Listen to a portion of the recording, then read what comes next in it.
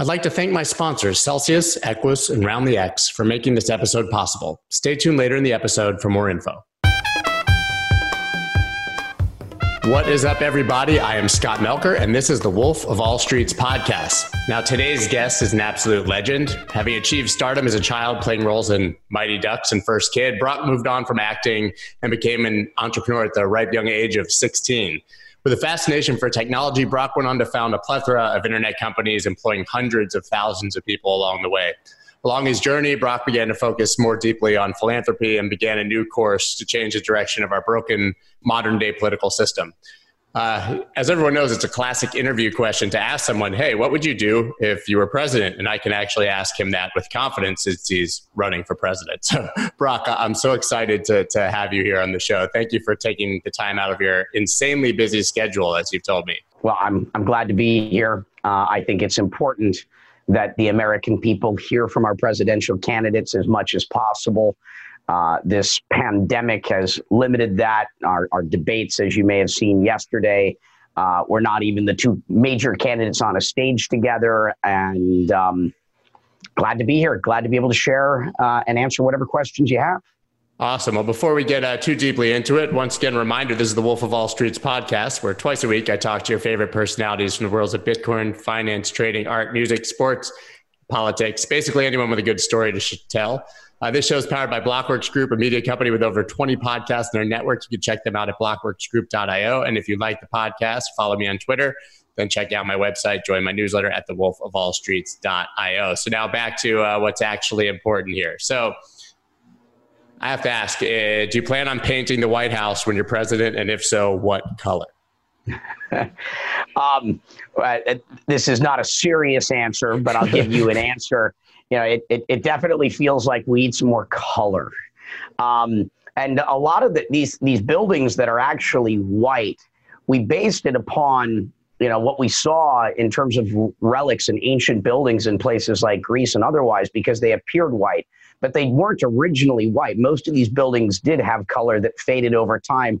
And then we tried to model after that. And so I think bringing a little bit more color into the world would be great. Obviously, as an independent candidate, when you take the color red and blue and you put them together, I've got a fascination with that combined color, which is known as purple.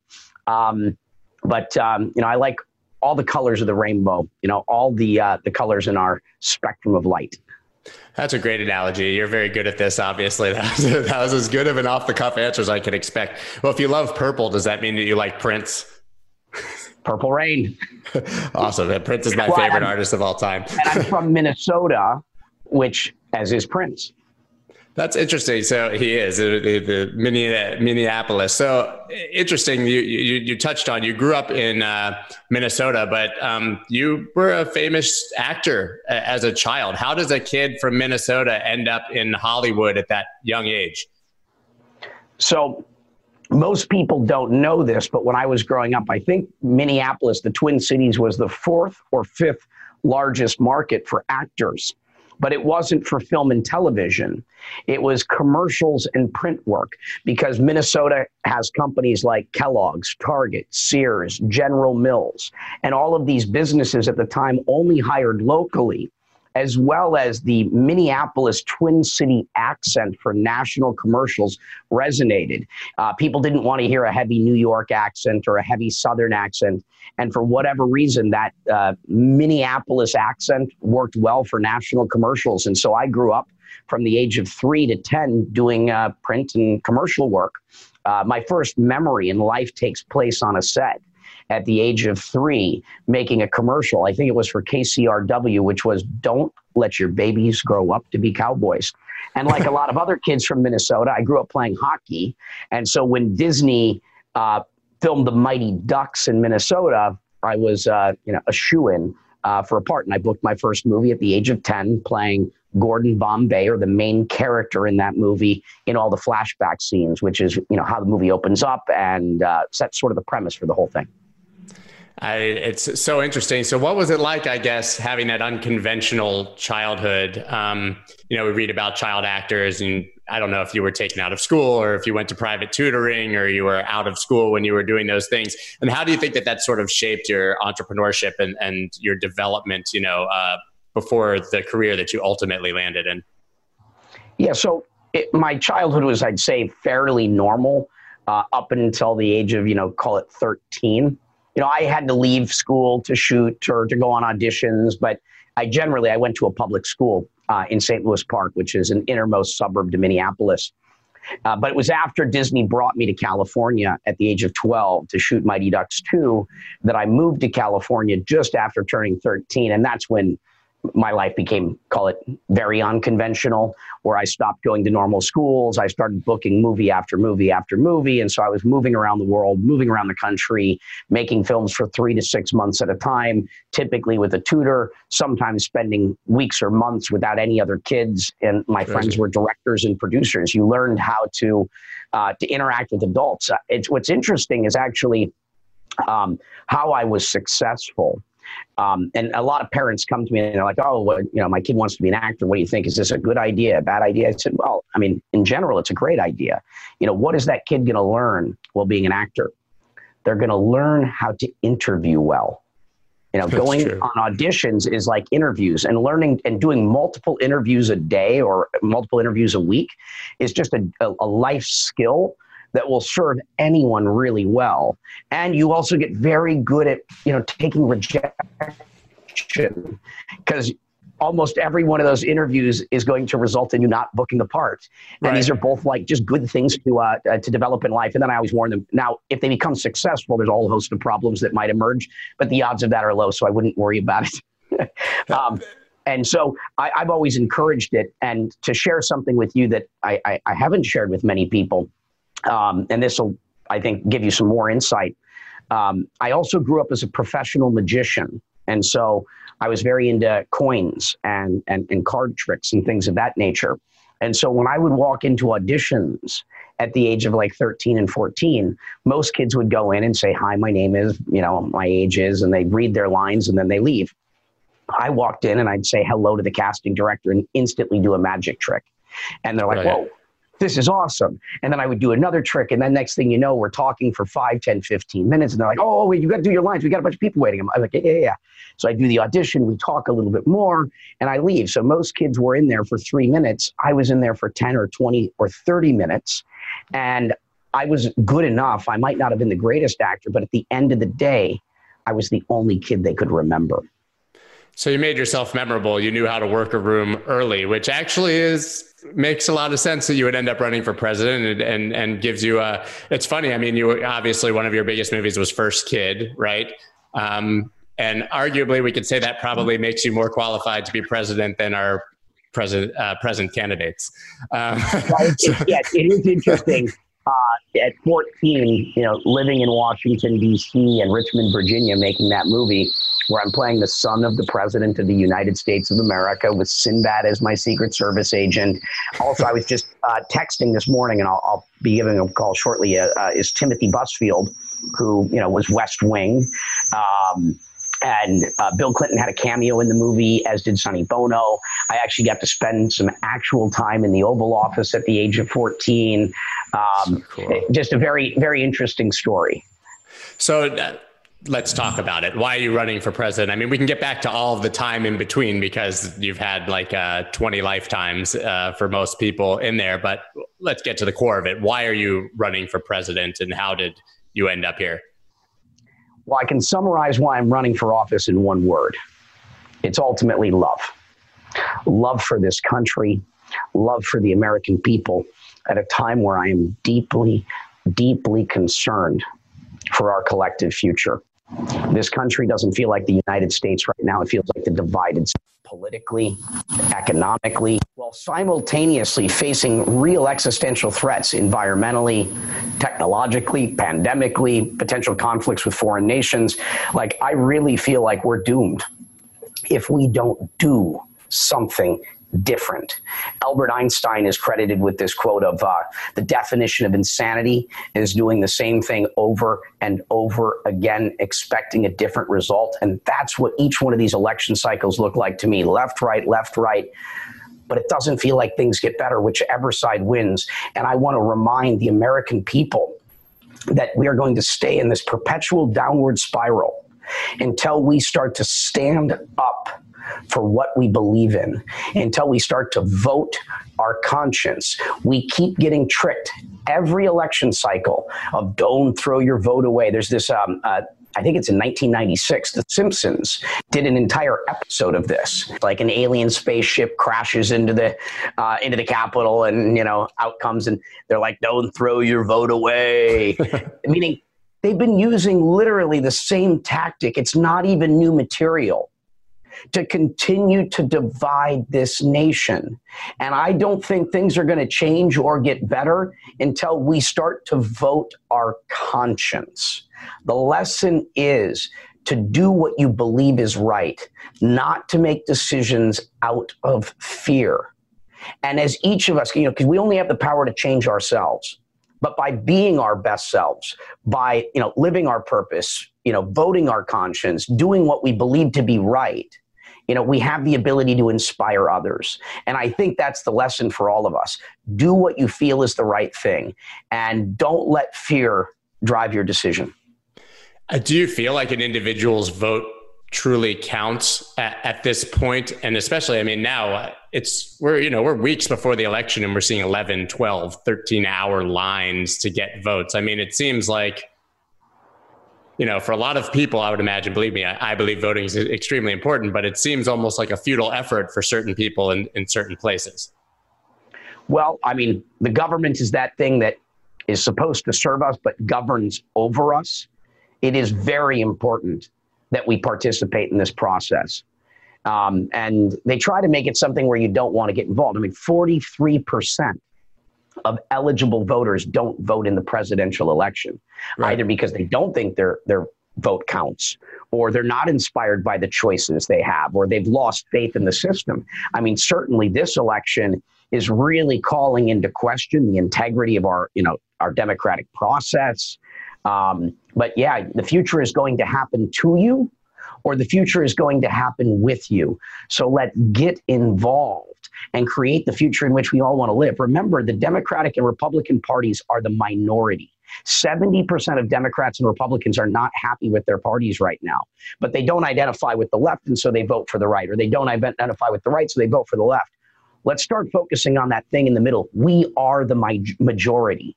By 2024, 30% of registered voters will be independents, meaning the moment we really want change, it will happen. And I think most of us are sensible and somewhere in the middle and would like to find a path forward together. And we have to find a path back to unity.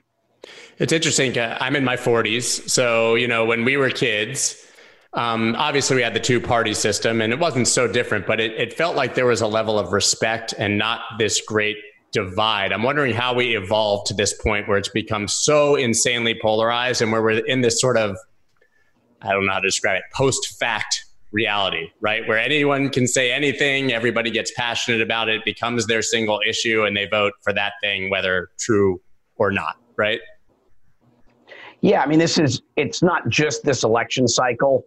It's been getting worse. And what you've seen is just this polarization. You can see it basically when our government is voting in Congress. Just everything has become partisan and more partisan.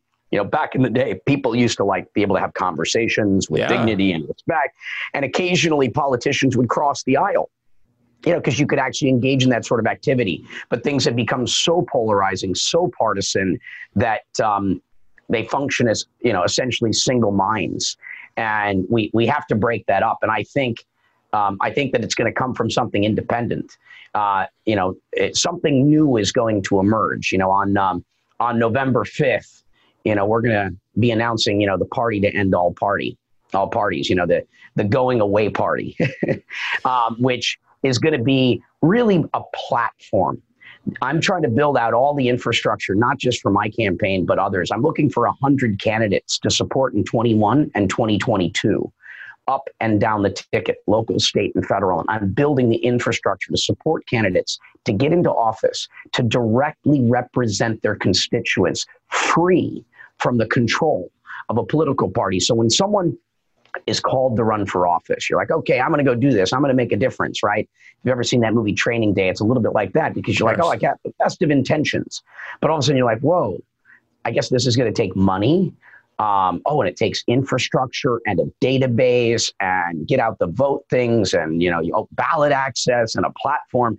And very quickly you're like, oh, how am I going to do this? But then you have to join a political party. And the deal when you join a political party is it's no longer about what you think. Your opinion no longer matters. Your job is to represent, and walk the party line. And so I think that's not what the founders of this country intended. They wanted a government of, for, and by the people. And so I'm looking for doctors, teachers, engineers, stock traders, computer scientists, entrepreneurs, artists, athletes, whatever it is, because I want to help put people in office that will directly represent the constituents, saying what they think, doing what they believe to be right, free from the control of a political party. And we only need maybe 5 people in Congress, a few people in the Senate, and then that can become the forcing function, that magnetic force that brings everyone back to the table again. And if we don't find a path back to unity, I think we're on a path to something like civil war. It pains me to say this as a potential reality, but it feels like that bad right now. I am that concerned, which is why I'm making this sacrifice. Running for president is it's the ultimate sacrifice. You have to be prepared to give up everything you have, potentially your liberty and even your life. This is not something you just do lightly. You're stepping into the ultimate ring of fire, basically inviting hell to rain down on you, having every decision you've ever made in your life questioned. There's a reason why so few people do this, even though many people, I'm sure, are as concerned as I am. I'm not alone seeing what I see, and I know I'm not alone feeling what I feel. It's not a job I would want. I can tell you this is not, I would not advise it for anyone, but I do hope that my doing this inspires others, and gives you that courage necessary to do something. Just look at like our friends. We have certain expectations from our friends. We expect our friends to have values and principles, to be honest, to operate with integrity, don't lie, cheat, and steal from us. We even expect this from our coworkers and generally even from other businesses that we do business with. But somehow we don't expect this from our politicians.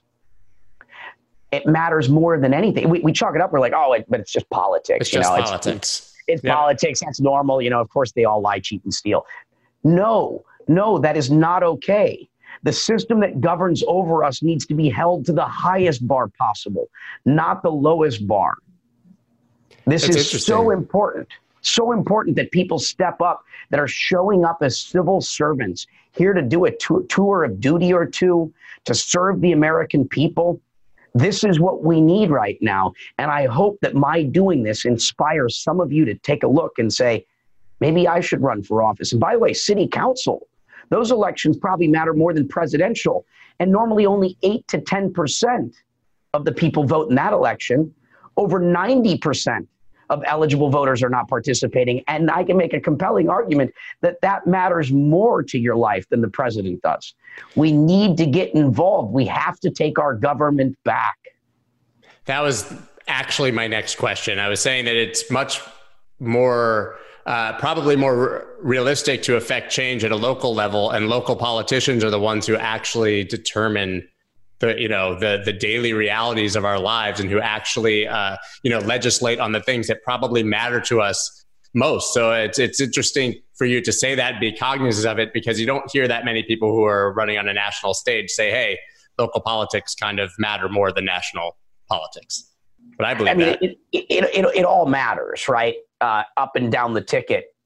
The presidential platform just gives you the biggest, microphone, right? It gives you the ability to deliver a message that can be heard not just nationally, but internationally. But yes, at a local level, it matters.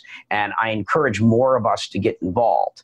If we want this country to be the country I think most of us ultimately want, it requires a bunch of us stepping up to the plate, no longer biting our tongues and being silent, and it's not what we're against, right? So much of what's happening in the country is, what are you against? What are you against? It's about, what do you stand for? What do you stand for? And as more of us stand up for what we believe in, this is when, we'll get the United States of America that we all want to live in again. Yeah, that's, really, really interesting. I have to ask, so you were a late entry, obviously, to the election to some degree. These machines have been running for years, months, decades, and you came in and you're not on the ballot in a number of states. So obviously it seems like you're making more of a statement than actually trying to win this time. Maybe that's not a correct perception, but is this more about you're running so that you can then build the platform and lead the way for all of these other elections and then potentially have a legitimate shot at the presidency 4 years down the road? Yes. And so I'm 39. I turned 40 in under a month. And so this is just the beginning. Time is on my side. And as I said, I'm looking to support, I'm building out all the infrastructure for the future. And again, this isn't about me. This is about all of us, right? As I like to say, I'm not running against anyone. I'm running with and for everyone. And so this is building out the infrastructure. This is the dry run and getting things prepared for 2021 and 2022. And then I will be running again in 2024. And so that's what that's about, hoping to create a political movement. I'd go so far as to almost say a political revolution, because I think that's what we need right now. I think evolution is perhaps the better way of describing it. But, trying to break us free of the limiting two choices that we have. Even our own government knows that two-party or two-part systems don't work. As a truism, our government created antitrust laws stating this, knowing this, saying that we can't have systems of two. It leads to collusion and monopolies. Literally, our own government admits this as a truism, as a matter of fact. And so I think it's important that we start to bring forth this middle of the road, movement that is more representative of all of us. It needs to be something new, so that we can all feel like we were part of the process, that we can all feel like we have ownership in it. But something can happen in this election, just to be clear. It's not likely. There's a low likelihood, but you don't have to win the election to become president. So the way that the election works is to win in the generals, you need to win a majority of the electoral college vote. The key word being majority, meaning if the two parties were to tie, no one wins. That would be 269 to 269. This is what happened in the year 1800, Thomas Jefferson versus Aaron Burr. Or if a third party such as myself were to win a single state and it's a close enough race, or if I were to win, just call it some electors, bringing faith to the faithless, and it were a close enough race, again, no one wins. So what happens if no one wins the election? This is a 12th Amendment issue. The top three candidates, based upon their electoral college vote, are then given to the House of Representatives, not the Democratic House, but the House where each state gets one vote, along with the District of Columbia. And then of those top three candidates, whoever gets 26 votes becomes the next president. And it is conceivable that a compromise could be reached, and the third place candidate could end up as president. The last time this happened was in 1824, and the second and third place candidates did collude. So Andrew Jackson, who was in first, did not become president.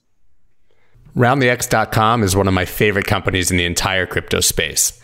What they do is take all your small purchases and round them up to the nearest dollar and invest that spare change into any of over 30 crypto assets of your choice. They integrate with your favorite exchanges so that you can view various exchange balances all in one dashboard and round up into different assets all at the same time. And they do all this without ever holding any of your Bitcoin. This is by far the best way to dollar cost average into Bitcoin. Go to RoundTheX.com and use the promo code WOLF for $4 in free Bitcoin after making your first roundup or purchase. That's RoundLyX.com and code WOLF for $4 in free Bitcoin. Diginex is making huge moves and is soon to be the first crypto exchange listed on the NASDAQ. This means that people will finally be able to invest on a platform they're comfortable with without being directly exposed to Bitcoin. Absolutely massive for mainstream adoption. Diginex has basically everything investors need under a single roof, including an institutional-grade exchange called Equus.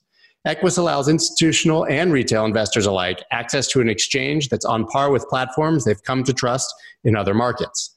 This means they are compliant with regulation, transparent and fair with regards to fees and orders, secure and far ahead of the curve in regards to innovation. Go to equus.com/wolf to get 5% off trading fees. That's EQUOS.com/WOLF to get 5% off of your trading fees. Sign up now. Unless you've been living under a rock, you've heard about the DeFi craze in crypto. By far the safest and simplest way to passively earn in the space is to hold your coins on Celsius. You can earn your rewards in the same crypto you're holding, or you can earn even more in their Cell token. Right now, I choose to earn 5% on Ethereum in Ethereum and 15% on my stable coins in Cell token. It's a little bit better than the sub 1% interest rates you can earn in a legacy bank account. Celsius was founded with the belief that crypto is the opportunity to really shake up the financial system. They're changing the standards for all financial services. They share 80% of their revenue in the form of weekly reward payments. That's how their users are earning up to 15% APY with compounding rewards. They also commit to providing the lowest cost loans on the market. Their loans start at just 1% APR. For just 1% interest, you can borrow cash against your crypto and avoid selling, which also eliminates the taxable event. It's absolutely huge. High rewards on your holdings and low interest on loans on a platform whose mission you can believe in. Celsius is giving $20 to every new user that joins with promo code WOLF. Just enter the code in the app during registration. $20 is awarded after 30 days of maintaining a wallet balance of $200 or more. Visit Celsius.network, that's CELSIUS.network, and use promo code WOLF, WOLF. Unbelievable. Probably a slice of American history that most people aren't aware of, but there is precedent. So it certainly can happen. So this is, I guess, a good opportunity to ask what the platform is. You know, what are the key items that you're focused on? What are the key messages that you're trying to deliver to your potential voters? Yeah, so I'm going to take one big step back to start and just elevate the conversation all the way up to like what's wrong in the country, and then we'll drop down into policy issues. How is it that, you know, as a systems designer, as someone that studies systems, certainly everyone in crypto will get this. What we incentivize is generally what we get. And we know that incentives matter. And so as a nation, what have we been incentivizing? How as a nation, have we been measuring our success? How have we held ourselves accountable? Historically, it's been by growth or GDP. The problem with growth is it assumes that we have infinite resources, which we've known for a while. We don't have. And so if you didn't like what was going on here, you moved west. And if you didn't like what was going on here, you moved west. You know, now maybe I'm in Alaska, you move north. But one of the problems are when there's nowhere left to go is we try to grow into each other's pockets, right? You know, for me to win, you have to lose, this scarcity sort of mindset, which creates so much conflict. Another problem with growth is it doesn't differentiate between positive and negative growth, meaning the American people being sick creates growth. Giving people treatment rather than cures creates growth. Locking people up in prison creates growth. Forest fires and hurricanes create growth. So the question is, what is it that we want to incentivize? I think we need to rethink how we measure our success as a nation. The founders of this country had a very powerful intention for us, that being life, liberty, and the pursuit of happiness. What if we started to measure our success by life? Did you know that life expectancy in this country is in decline, despite all the advancements in medicine, science, and technology? What if we started to measure our success by life expectancy? Policy would change, the private sector would change, our air would become clean, our water would become clean, we wouldn't be consuming toxic foods. The health, which is the real wealth of this nation, would improve, almost certainly, if that's what we incentivized, if that's how we elected our government officials, and if that's how we held them to account. The next is liberty. We're supposed to be the land of the free, but we have more people in prison than any other country in the world. We clearly need police reform. I believe in law and order, but we need police reform. Right now our cops arrest as many people as they can to get a bigger budget, to hire more cops, to arrest more people, to get a bigger budget. And it's just growth. It's blind growth, because that's how we measure success. In our government, we have this idea of use it or lose it. So your budget gets increased, and if you don't spend it, you don't get it the next year. I mean, just talk about perverse incentives. In business, we know if you come in under budget, you get a bonus and probably a promotion. The problem is it's just blind growth. This is, how do we measure our success? So we should be the land of the free. What if we measured our success by our liberty? I think this is important because our liberties are under threat. And then lastly, happiness, right? The pursuit of happiness. What if we measured our success by the happiness of our people, right? And this would get people focused on the things that matter. So like, if you followed me for a while, you know that I say that a billionaire isn't someone with $1 billion, but someone who's positively impacting the lives of 1 billion people. I don't measure my success by what I have, but by what I give, because I view life kind of like a game, right? The game of life. And many people are just focused on wealth accumulation as the metric of success. As someone that by most people's measurements is financially successful, I would tell you that that doesn't ultimately bring happiness. And I think that we're a little lost as a nation because, again, we're not focused on the right things. And so I went into the option menu, of the game of life. And I said, how am I going to measure my success? To some extent, it's choose your own adventure. And I think that we need to be rethinking this at an individual level and at a national level. And these are the sort of game-changing ideas that I think we should be discussing if we want to upgrade the operating system of the United States of America. This is where America 2.0 will come from, because one of the main things we're lacking is vision. We need visionary leadership that's like, where are we trying to go?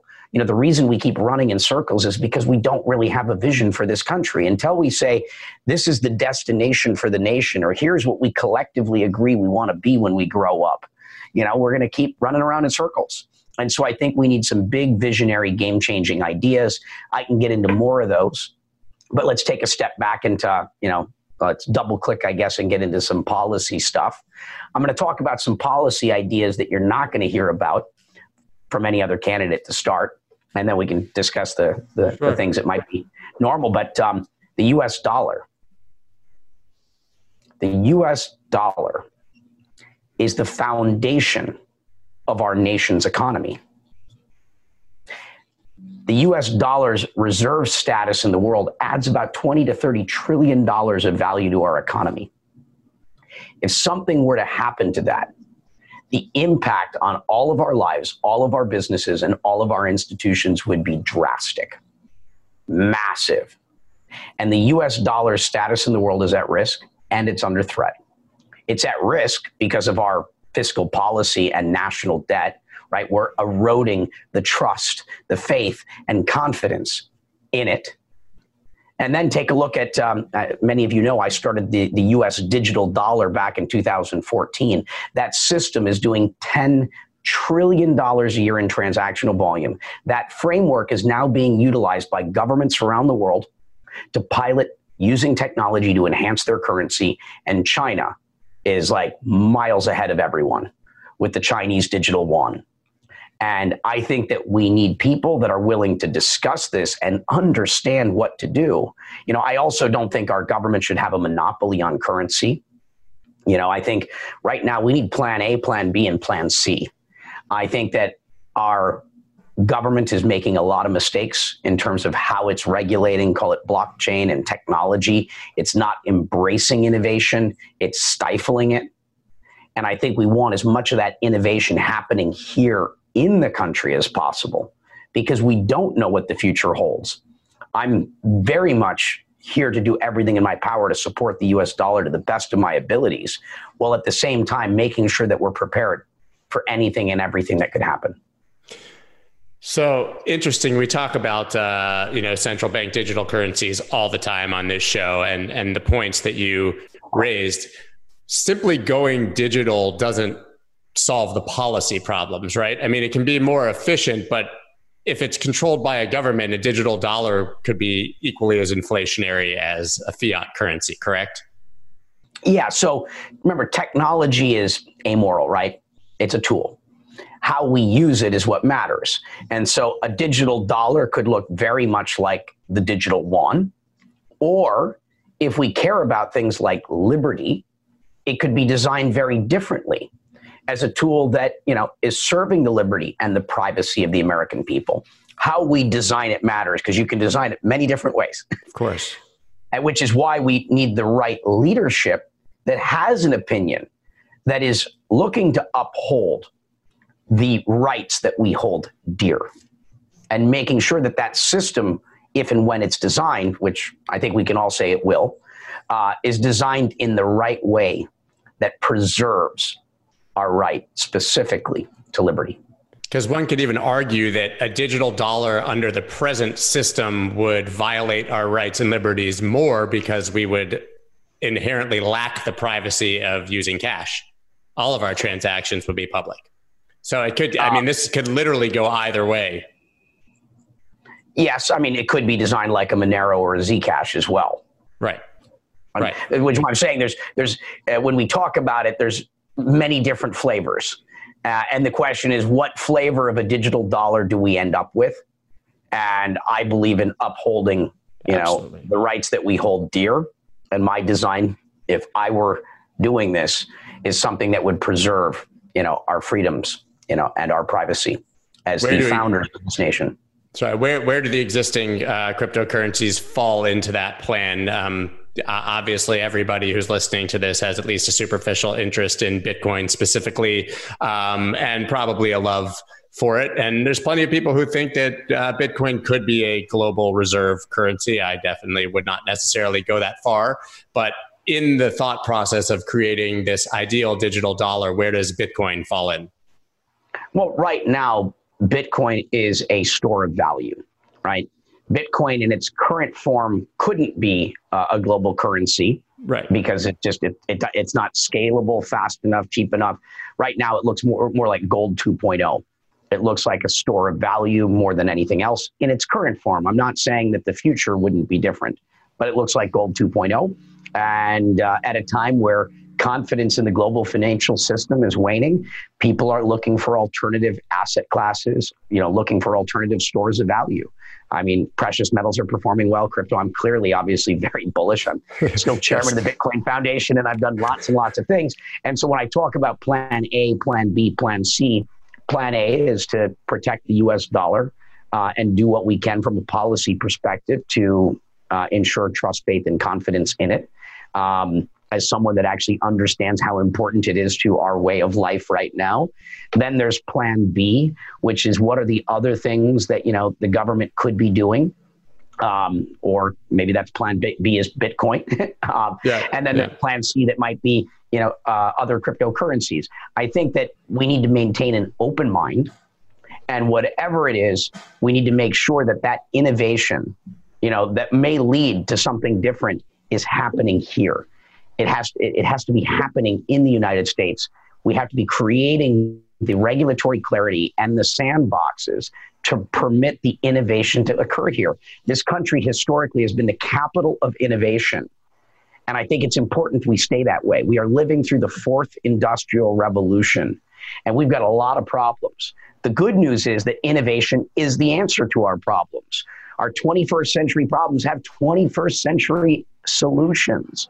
And so I'm really concerned by what regulators are doing. When you're a hammer, everything looks like a nail, and they tend to be focused on the negative and not the positive.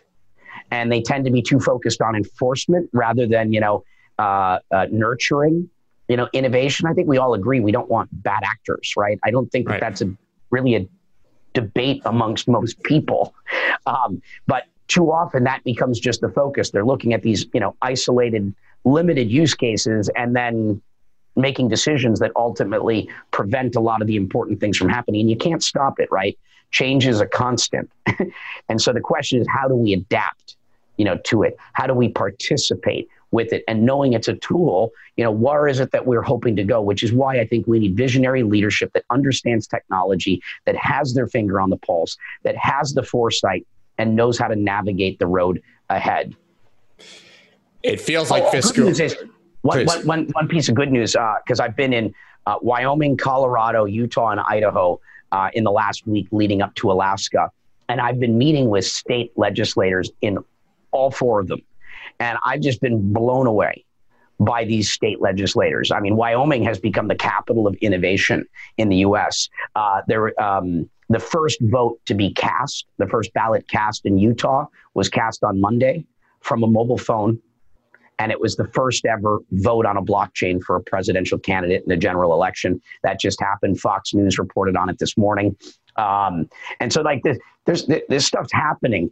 And what I'm seeing on a state level gives me great hope. These state legislators are embracing innovation and recognizing that they have to adapt to an ever-changing environment, and they are inviting companies. One of the executives on the Kraken team has been traveling this last week and sitting in these meetings, and it's like, look, Kraken, a $5 to $10 billion business, has just opened up and has moved a meaningful amount of its business to Wyoming. Look at Cardano. Yeah, look at Cardano and what they're doing in Wyoming. And thousands of new companies have been incorporated in Wyoming because of the 19 laws they've passed. And so as states are seeing the positive impact that embracing innovation or the future can have, like, we're reacting. So I am very hopeful based upon what I've seen from state legislators. And the nice thing about these state legislators are they are not like career politicians. You know, most of them have like a really interesting story. They've gotten involved. They don't make much money, and they're really showing up because they care. And so there is hope. Yeah, state legislators just generally aren't career politicians. They're people with jobs who travel to the Capitol every once in a while to legislate, right? And that's probably how it should be.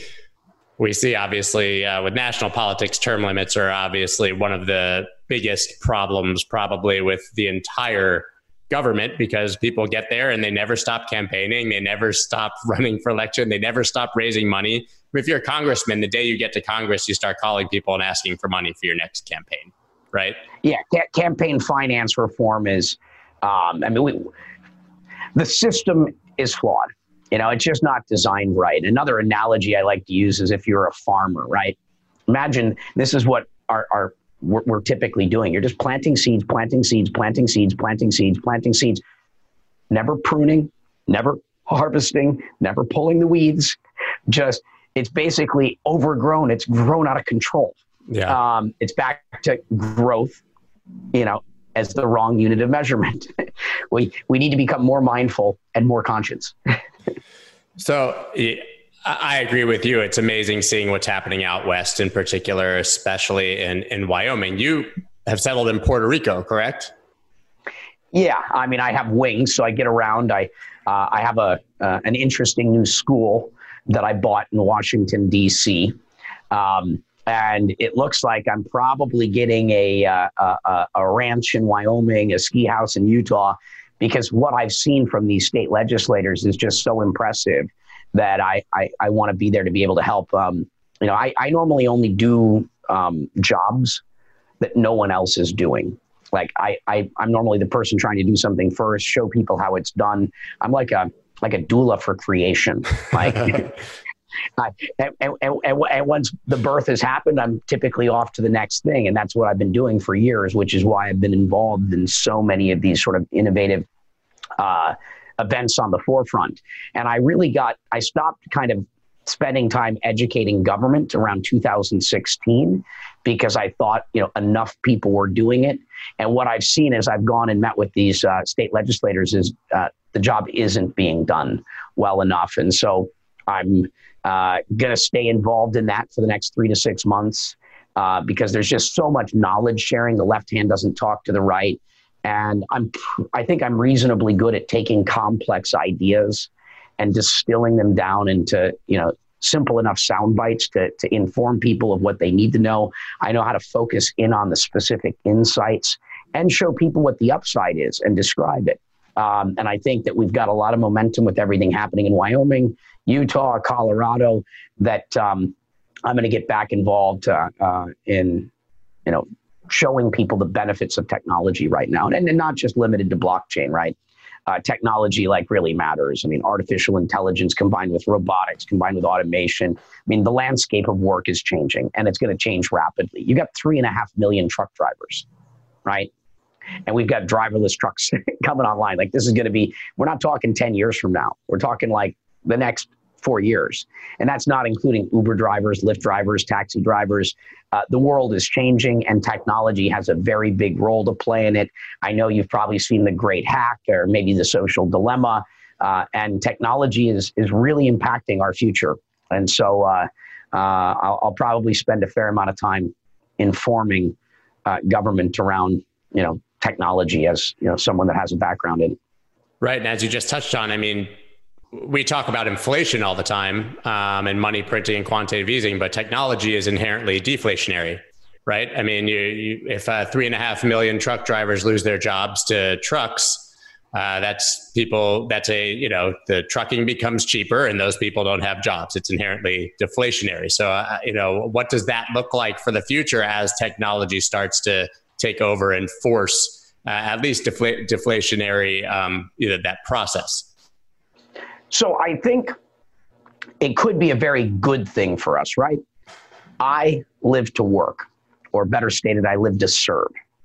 I've committed, my life to living in service.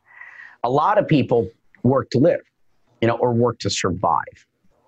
And recognizing, all the businesses failing through COVID, the impact on the American dream, unemployment, all this sort of stuff, and seeing that technology is going to just continue to change the landscape of work, I think that we do have to find a way to make sure that people's most basic needs are met, which is why I support this idea of a universal earned income. We have to figure out how to make sure that as Americans, that no one is starving to death. Everyone has some form of shelter or roof over their head if they wish it, and they have access to some form of health care. If we don't do that, the pitchforks will be out. Right now, we're seeing riots and looting and things of that nature because people don't feel like their voices are being heard. Racial issues that have not been addressed, economic division. And when your back is up against the wall, when survival is your focus, survival takes precedent over your values and principles. And so we have to find a way to address this issue or we're going to have a major problem. And so I think that a universal earned income is the only answer. Now, the good news about that is as people can take a breath and start to think about what do I want to do? So many people are just doing something because it's what they started doing and they're just kind of in that pattern, right? They just continue that repetitive task. But when you take a step back and you're like, what am I passionate about? What do I want to do? I think that if we play our cards correctly, this could lead to a renaissance, right? It'll take a little time because, if you've done the same job for 30 years, you're not going to just be reskilled and joining the workforce. But as human beings, we want to be productive members of society. We just have to realign the interests. And good news about that as well, we don't need unemployment. We don't need welfare with a system like this. And the problem with those support systems is they also have perverse incentives. The unemployment incentive is, go get a job, I get less money. That's not, we want to align interests. Welfare has created, a welfare state and a lot of people that have been trapped in that sort of environment. So I do think that if we play our hand correctly, it could lead to great things for this country. And I don't think we need to raise taxes either. I think it's worth stating this. I think that we don't have a resource problem in this country. We're the wealthiest nation in the world. We have a resource allocation problem, an efficiency problem, an accountability problem, an administrative problem. I think that, some restructuring is needed. It's back to starting to harvest that farm. It's about pruning and starting to pull out the weeds. I think there's so much waste that we could do this with, just what's already there. So it's just a matter of trimming the fat and allocating resources where they're needed, really. And yes, that's my belief. Now, easier said than done, right? Of course. Even as the president, there's only so much you can do, but it's going to have to happen. We can't keep doing what we've been doing. What has served us in the past will not serve us in the future, and so it's going to be painful. And it's also going to come from someone that is, not a career politician. It's going to come from someone who is comfortable speaking truth and actually pointing out problems and not just trying to put another Band-Aid on things and kick the can down the road. It requires like, all right, here's our problem. Now what can we do about it? All right, this house has been remodeled 122 times. It's time to just knock it down and rebuild it from the ground up. Continuing to put a Band-Aid on this thing is not working. You brought up the pitchforks, which I thought was very interesting because that's how this story ends every single time in history, right? Isn't that somewhat inevitable with the current path that we're on? And interestingly, yeah. I mean, and you don't hear many billionaires talking about this, but they're the ones who are at risk. The people with the pitchforks come outside your door, right? Not mine. So, I mean, isn't that the inevitable path of this current trajectory? Yes, if we don't do something. And again, this is why I'm here and why I'm saying this, because I think most people would agree I've had a pretty good track record of seeing, future events before they've happened, enough to the point that I've actually been on the team building a lot of these future, systems before they've occurred. And so I see what's coming. It's not that difficult to see. Just have to look back. Yeah, we've seen it. And study history. And you'll see I use a lot of historical sort of data sets and data points. And it's like, wake up, everybody. Let me show you this is not going to end well. We have the power to change it. It doesn't have to end that way. We have the power to change it if we choose, if enough of us get involved and stop doing the same thing over and over again. We have to break this pattern. We have to break out of the cycle that we're in. Otherwise, that will be the inevitable. And I'd much rather see an evolutionary event for this country and humanity than a major revolutionary event. Of course. Of course. Yeah, I think that's I couldn't agree more. And you some other points that you brought up that I just want to touch back on because we've gone through so much. Criminal justice reform. I know it's something that you're passionate about. You've talked about the prison system. I would love to hear your thoughts on the current situation and what we can do potentially to fix it. Yeah, so we have more people in prison than any other country in the world. That is wrong. So I think there's a bunch of things that we need to do. And for-profit prisons. I don't think this is an area where capitalism should be involved. This is one of those things where I think government is best suited to do this. I don't think we want to create an economic incentive in an environment where campaign finance is a problem and an industry that can hire lobbyists to lock more people up in cages. I have a problem with that. And so let's start on prison and criminal justice. I've said that we should legalize cannabis. If I was in office, one of the first thing I would do is pardon and expunge every person in our criminal justice system for nonviolent cannabis-related activities. I also think that we need to end the war on drugs. I think locking people up in prison that have drug addiction problems is not the answer. This is a mental health and a social issue. I think there's better answers. Get people the help they need. And we've got empirical data at this point. If you look at places like Portugal and otherwise, there's just so many things that we need to fix on that front in terms of our police, demilitarize the police. Our police is are supposed to be here to protect and serve. They shouldn't look like the military on U.S. soil. I got a problem with that. I think that our police need different training.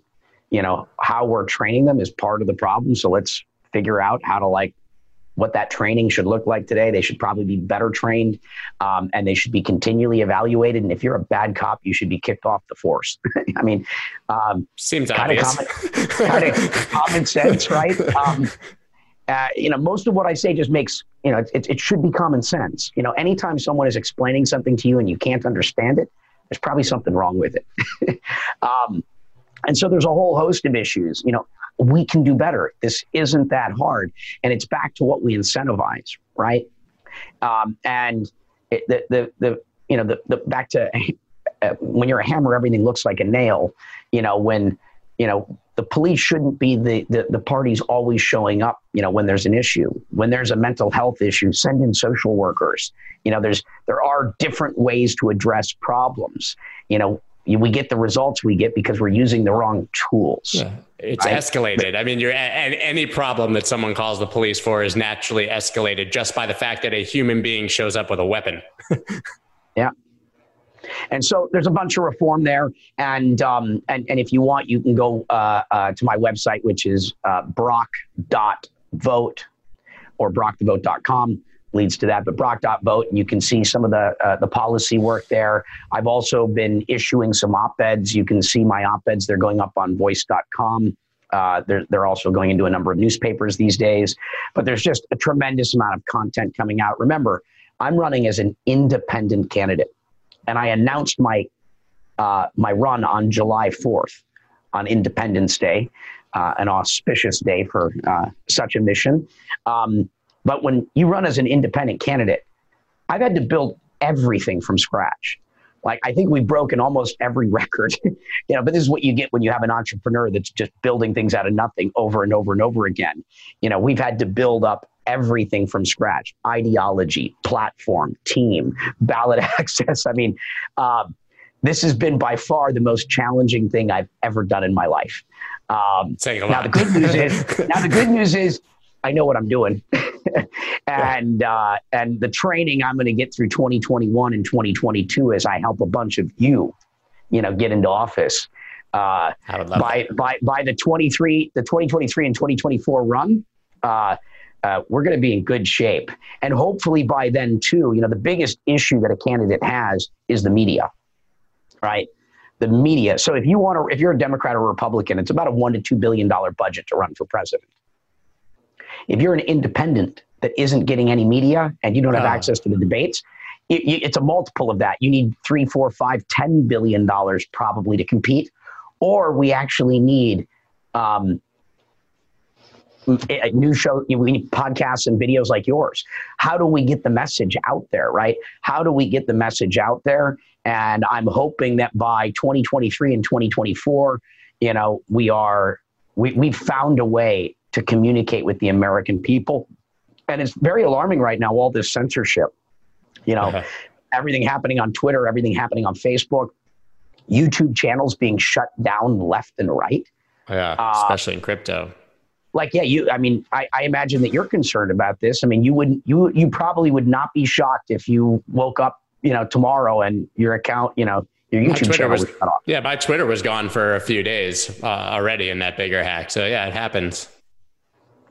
And this is alarming, very alarming. But I'm confident. I believe in us. I believe in the entrepreneurs and the innovators, specifically where we're building censorship-resistant systems. So important that we build these systems, because that free speech is so important to our liberty. So important. So true. And it's interesting, but I agree with you. I think in the next 2 or 3 years, we'll see the mainstream media start to die off. I mean, they'll still dominate, obviously, because of money, but we're seeing like the Joe Rogans of the world who have become bulletproof. They're their own media networks. They're not beholden to any of these larger systems. And I think that individuals and smaller groups will be able to build that, and that independent candidates will be able to get their message out without the expected avenues of CNN and Fox and such. I really do believe that. As do I, and it couldn't come at a more needed time, right? Thank God for technology and innovation that's protecting us from this. I mean, anyone in their right mind is becoming sick of the same, of the status quo in that. And I want to touch on one more thing. I know that we're kind of up against it here, but I know that you have a huge event coming up, which is the Independent National Convention in Wyoming. And that seems like an important thing to touch on and to get the word out about. Can you tell me what that's about and I guess why you're so excited for it? Well, I hope you come. So it's the INC, or the Independent National Convention, something you would think would have been created many years ago. It's something that came out of this campaign. It's not ours. We gave it to the community of third parties. But it was an obvious thing that we identified as something missing from the ecosystem. And so I'm going to be so bold as to say that I think the INC this year will be bigger in its inaugural year than the DNC and the RNC combined. Now, the bar was set low thanks to COVID. But so I hope to see you there as we make history together. And so it's going to be on October 23rd and 24th. So it's in about a week. It'll be in Cheyenne, Wyoming. I just got word that the Mayan Warrior is going to be there, which is like a spaceship with $20 million of lasers and the biggest portable sound system in the world. And so like, it's going to be like interesting. Bringing the burn to the INC, right? Yeah, it sounds like the Mayan Warrior. It's going to be the mayor has designated it to be set up right in front of the Capitol, and so I mean this is going to be like a historic sort of moment. The birthing of possibly this thing that is going to bring the third parties together. Understanding that we can collaborate. And when you're the little guys, when you're the Davids, we have to figure out how to stand up to the Goliaths. And I think that this is the beginning of that movement. And so I hope to see as many of you there as possible. There will be some really interesting surprises. I mean, it's something you're not going to want to miss. And if you can't attend in person, I would highly recommend that you make sure to tune in and watch what we do. There will be the independent debates will happen again with independent presidential candidates debating and all sorts of good stuff in store. Yeah, that sounds like a lot of fun and just something that has to happen. You're right. I mean, it's incredible that nobody thought of that before because, I mean, we've had powerful third-party candidates many times in history. So it seems like a layup to get them together and try to unite in some sort of way, and just to have a greater platform for all of these ideas that are not represented by the two people that you always see on stage. So I have to ask before we go, I mean, you painted this broad stroke for what America would be like. And what I found so interesting about it is I think literally every American would agree with it, right? I mean, all those things you said at the beginning about what it should look like, everyone wants those things. I mean, they're just the natural things that a human being would desire. And it seems it's just the two-party system destroys them when it comes down to the politics. So assuming you win in the future, assuming you see your vision come to fruition for other candidates, what does America look like in 10 years, 20 years? We'd be the United States again, with our lives improving, our liberty preserved, and hopefully we're all a lot happier, figured out, as a country that's been reunited. I'm doing this because I believe in us. I have faith in us. The question is, how much worse does it have to get before it starts to get better? We're going to learn our lessons one way or another, and we're in this together. And I think this is the beginning of that change. I mean, this is the year 2020. The visionary 20s, or as I prefer to say, the soaring 20s. I think this nation will rise like a phoenix from the ashes. I believe that this country was designed and created to be the bastion of hope in the world, to be the light of the world. And I think we're going to get there, but it's going to be a painful process. Change is never easy. This is kind of like when the caterpillar goes into the chrysalis. You know what happens to the caterpillar's body? It actually liquefies before it becomes a butterfly. And so, I think it's going to be a painful process, but I think there's light at the end of this tunnel. And I think it ends, or the beginning, will be a beautiful thing. No better way to end than that. So where can people participate, follow you, follow the campaign, and get involved? So Brock.vote. I'm dropping you the INC link as well. Perfect. My website. And then you're going to enjoy that one. If you haven't seen this, take a look at that. I checked it all out, and I really, really like it. Well, we appreciate very much you taking this shot for all of us, because I know, as you touched on earlier, running for president really opens you up to a world of pain, especially in this country. And I know that, doing all the things you've done, there's been a lot of controversy and a lot of, false stories and things. And so you're reopening those wounds, I would imagine. So hopefully you'll get through it well, and that'll open the door for other people who have who have been interested and been scared to do it, to come out and and run and make change as well. So thank you so much for running and for coming on the show. Thank you. Long overdue. Glad we made this happen. We'll do it again for sure. Yes, please. Let's go.